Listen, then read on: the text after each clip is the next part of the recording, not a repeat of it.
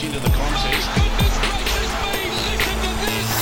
It's Friday the 3rd of September. Welcome to Afternoon Sport. Tim Gilbert here, joined by my co-host Shane Lee. The weather is absolutely beautiful, 23, 24 degrees. Spring is here. Now, Shane, what's going on with you? Tom's got the kayak. What are you guys going to do? We just got a new stand-up paddleboard too, Timmy, that you blow up. So hopefully I won't sink it like the Titanic, mate. But due to the nice warm weather, it's going to be a lovely weekend of water sports, I think, with the kids. Get them outdoors and run them around, mate, or swim them around. Yeah, you need to get one of those quick pump-ups. You don't want to be standing there trying to blow it up. Right, today on the show, we'll cover off both the NRL with Steve Gillis, the player manager to the Stars, two-time premiership player in the AFL, Corey McKernan is here, and everyone's favourite Olympic silver medalist, it's John Stephenson.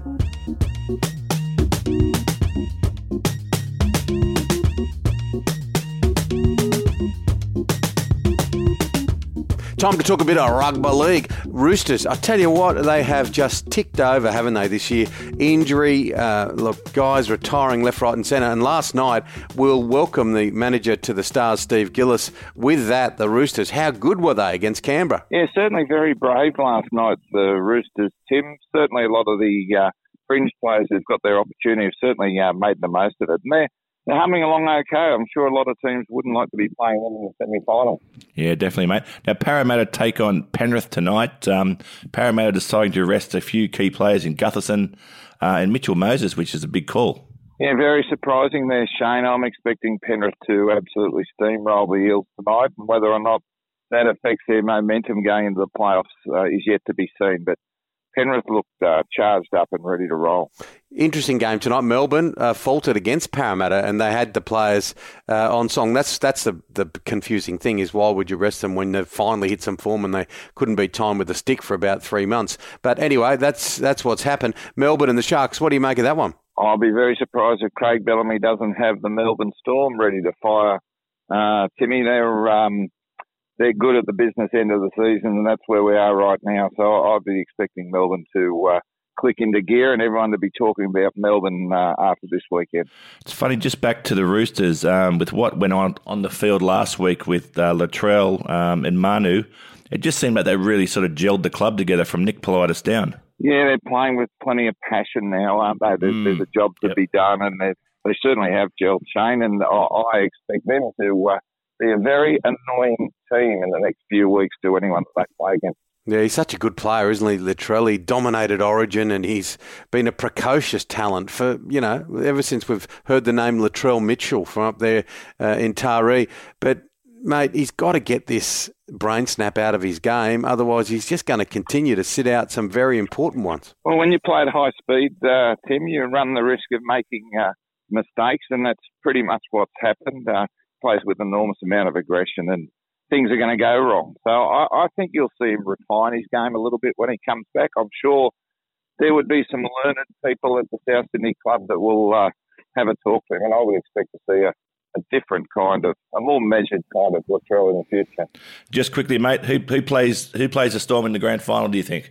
Oh, probably Penrith, Shane. I mean, that's the way it's looked. I mean, it's looked that way all year, and it'd have to be a major twist or turn for not to evolve that way. So I'd expect the Panthers and the Storm to fight it out. Now, finally, Steve, just talking a little bit of business. For a long time now, you've shown an interest to Shane's son, Tom, and signing him up as part of your star team. I just wanted to give you that insight that he's now into water sports. He's got a kayak and a stand-up paddleboard. So you could really look at some sort of multi-sport here.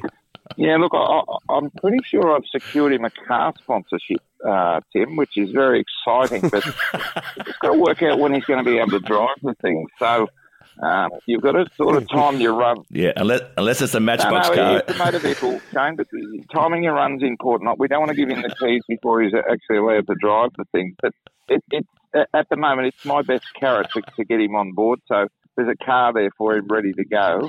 And remembering that when he hits 16, if he's got nothing, the car probably won't be there for him, Shane. It'll be all bubble wrapped, 2021 version. Yeah. Stephen, enjoy the rest of the weekend of the footy. God love you. See you, guys. Coming up on Afternoon Sport, two-time premiership player with North Melbourne, it is Corey McKernan, all about the AFL. John O'Brien is a legend of Australia's beer industry. In 2003, he dreamed of producing a great tasting beer that could be enjoyed by everyone, free from the ill effects of mass-produced wheat and barley. John began a brewing journey blending unique aromas and flavours offered by ancient grains such as sorghum and millet. He perfected recipes over time which have led to 40 local and international awards, including 3 gold medals at the Australian International Beer Awards, a gold medal at the Indies, and a silver medal at the Beer World Cup. Proudly 100% Aussie-owned, made in Ballarat, O'Brien Beer is Australia's most awarded gluten-free beer and widely available around Australia through major retailers and online at rebellionbrewing.com.au. O'Brien Beer, the beer that loves you back.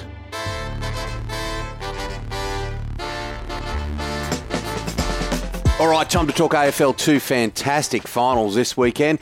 2-time premiership player for North Melbourne, Corey McKernan. How are you? Good morning, boys. How you going? Finals are unbelievably, they're upon us. Mate, they're upon us, and we can't wait, mate. So let's kick off. Can GWS win without Toby Green against Geelong? Well, all things would say that you can't win without one of the most influential players in the competition. But GWS this year have defied the odds time and time again. Remember, they had that famous win against the Cats where they went down to Geelong and pretty much had half their team missing. But I don't know. I just think at the pointy end of the year, you can maybe get away with it in the home and away. I just don't know. I just think having Toby out might be just that one step too far. Oh, gosh, his brain snaps. Just ridiculous, aren't they? Such a talented player.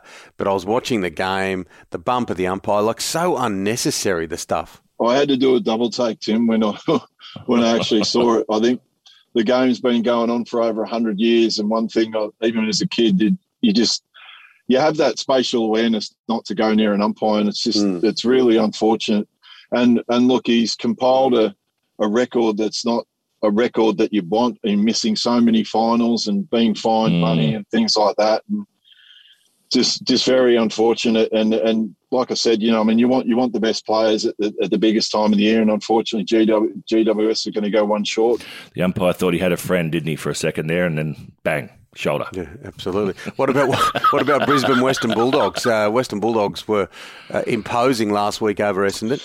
Yeah, they were. They seem to have found their mojo back, and over the previous few weeks where they weren't so good in, with the amount of ball that they were winning in the midfield, and even Bolt was down and a few others were down, but no, it was really led by Libba, and all those mids for the Western Bulldogs really got them going again. Look, for the Bombers, I think the Essendon fans out there, one thing you're not really good at is having expectation. You just got to let these kids develop. I think you got a great bunch of kids at Essendon, and look, I think Essendon had a really, really good year in making the finals, and they just got to, next year they've got to get that big hoodoo off their back for the 6,203 days since they've won a final. Now let's talk. Port Adelaide and Melbourne are already through to the next round, but. Will this week off help or hamper Melbourne? I just felt they were getting a lot of momentum the last few weeks. They started the season off, as we all knew, with a flyer. They had a bit of a lull there in the middle, but they started to get their momentum back. So hopefully this week won't put them off. Yeah, look, what's happened, and look, it fits in the theme of the whole COVID era. What's happened in these few weeks is it never happened before, where they'll have a week off, and if they make the grand final, I think they'll end up with another week off again. So, look, they've got a really highly regarded fitness guy in Dean Burgess, and I'm sure they're going to be across that. But you can't help but think, Shane, it's sort of like, it's a bit like the fast bowler mentality that, they work into it, they thrive on the work and stuff like that. And sometimes you wonder with the momentum, momentum's a beautiful, beautiful thing in sport when you got it. You don't feel sore anymore. You feel fresh. You're running on top of the ground. And look, the ones I feel sorry for, look, I think the players will get it right, but I just feel desperately sorry for the Melbourne fans. The way that the borders are worked out at the moment, that South Australia are going to be able to go to Western Australia for the grand final because they're in the green zone.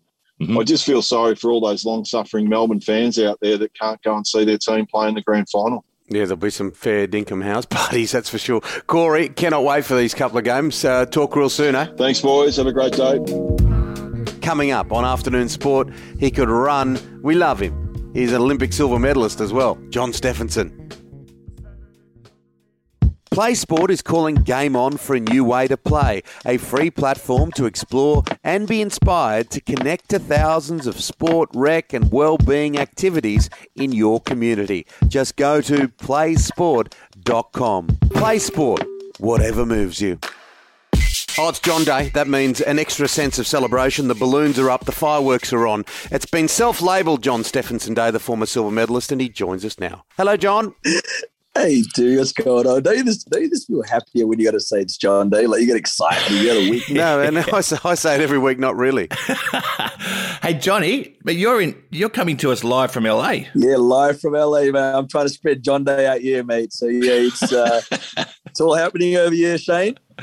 Mate, and what's the vibe like? Is it a bit scary or is it very different to here? People out and about, mate, getting on with it, which I think we should take a leaf out of their book. And if we did, we would see our man Eddie Maguire actually go into the AFL Grand Final, but unfortunately he's not in LA, so he's stuck in Melbourne like the rest of us. Well, let's start with that subject because he's a mate of yours, Eddie, and this will be the first Grand Final he will miss. AFL Grand Final, of course, for those that haven't read it, the AFL Grand Final is heading to Optus Stadium in Perth, and Eddie, who works for Fox, who do the coverage, had all the intention of going along and doing everything, but Mark McGowan said, nah, you're not essential. Yeah, this old chestnut, everyone knows my views by now. If you've listened to this podcast and know what I think of COVID and what we should be doing. Poor old Eddie, it's the last of people's problems. I don't think anyone really gives a shit, to be honest with you, because everyone's got their own issue. Eddie, watch it on TV, mate. You don't need to be there. And I think that's what Mark McGowan, the WA government, felt like, mate. You're not essential, bud, so you don't need to be here. But yeah, I don't know. It just shows the sign of the times, right?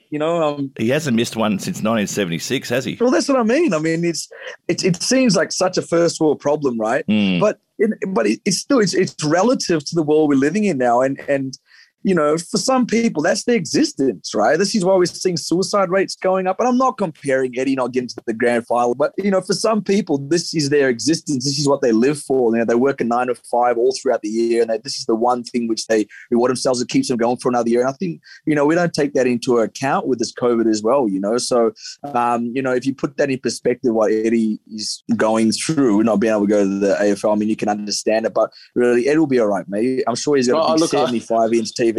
He can watch the grand final. I'm sure he'll be doing part of the coverage from studios in Melbourne. I must admit, I don't feel an enormous amount of sympathy for old Ed not going to a grand final. But from a positive point of view, you're a West Australian by birth. You know where AFL sits in the whole, the whole list of things in Perth. So for the people in Perth that are actually able to go, because this will be the last year this ever happens like this, they're actually able to go to an AFL Grand Final. They will, like you say before, be once-in-a-lifetime moments for them. Oh, I love your optimism too. That's a big call. This is the last time we'll be doing this, Tim, you reckon, mate? Yeah, that's a big call, Jeff. But, I agree. I definitely agree. WA love their football. That's the point. That's the point I'm trying to make, yeah. Well, I think the grand final is a better home than what Queensland was for the grand final. I think Optus Stadium is going to absolutely erupt. The people at WA, AFL is their thing. It's the reason why a state like WA has 2 teams, and they've had 2 successful teams over the years. And it's going to be absolutely awesome to see the people at WA actually be able to experience that this opportunity. Hey, John, let's talk about motor racing. There's a new whiz kid on the scenes, man. This kid called Brock Feeney. He's replacing the greatest of all time in Jamie Whincup. Big shoes to fill. Oh, he's a magnificent driver, Shane. For those that are into motor racing, they'll know Brock Feeney. Came through Super 3. He's doing a stint in Super 2s now, which is all the feeder categories for V8s. But ever since we saw him in Super 3, the kid has been a gun. He trains up in Norwell and lives with Paul Morris, who was a very famous V8 supercar driver back in the day.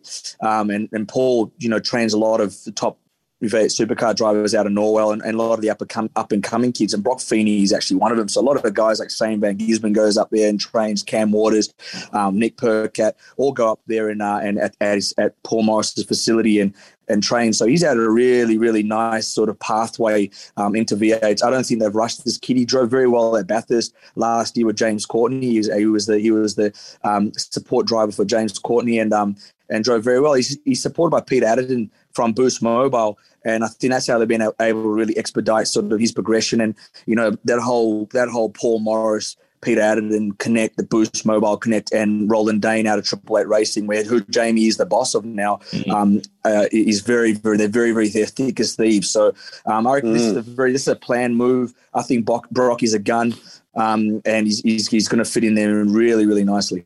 Yeah, 18, eh? The talk about dreams come true. And what about Jake Paul, the latest there? Oh, Jake Paul, brilliant.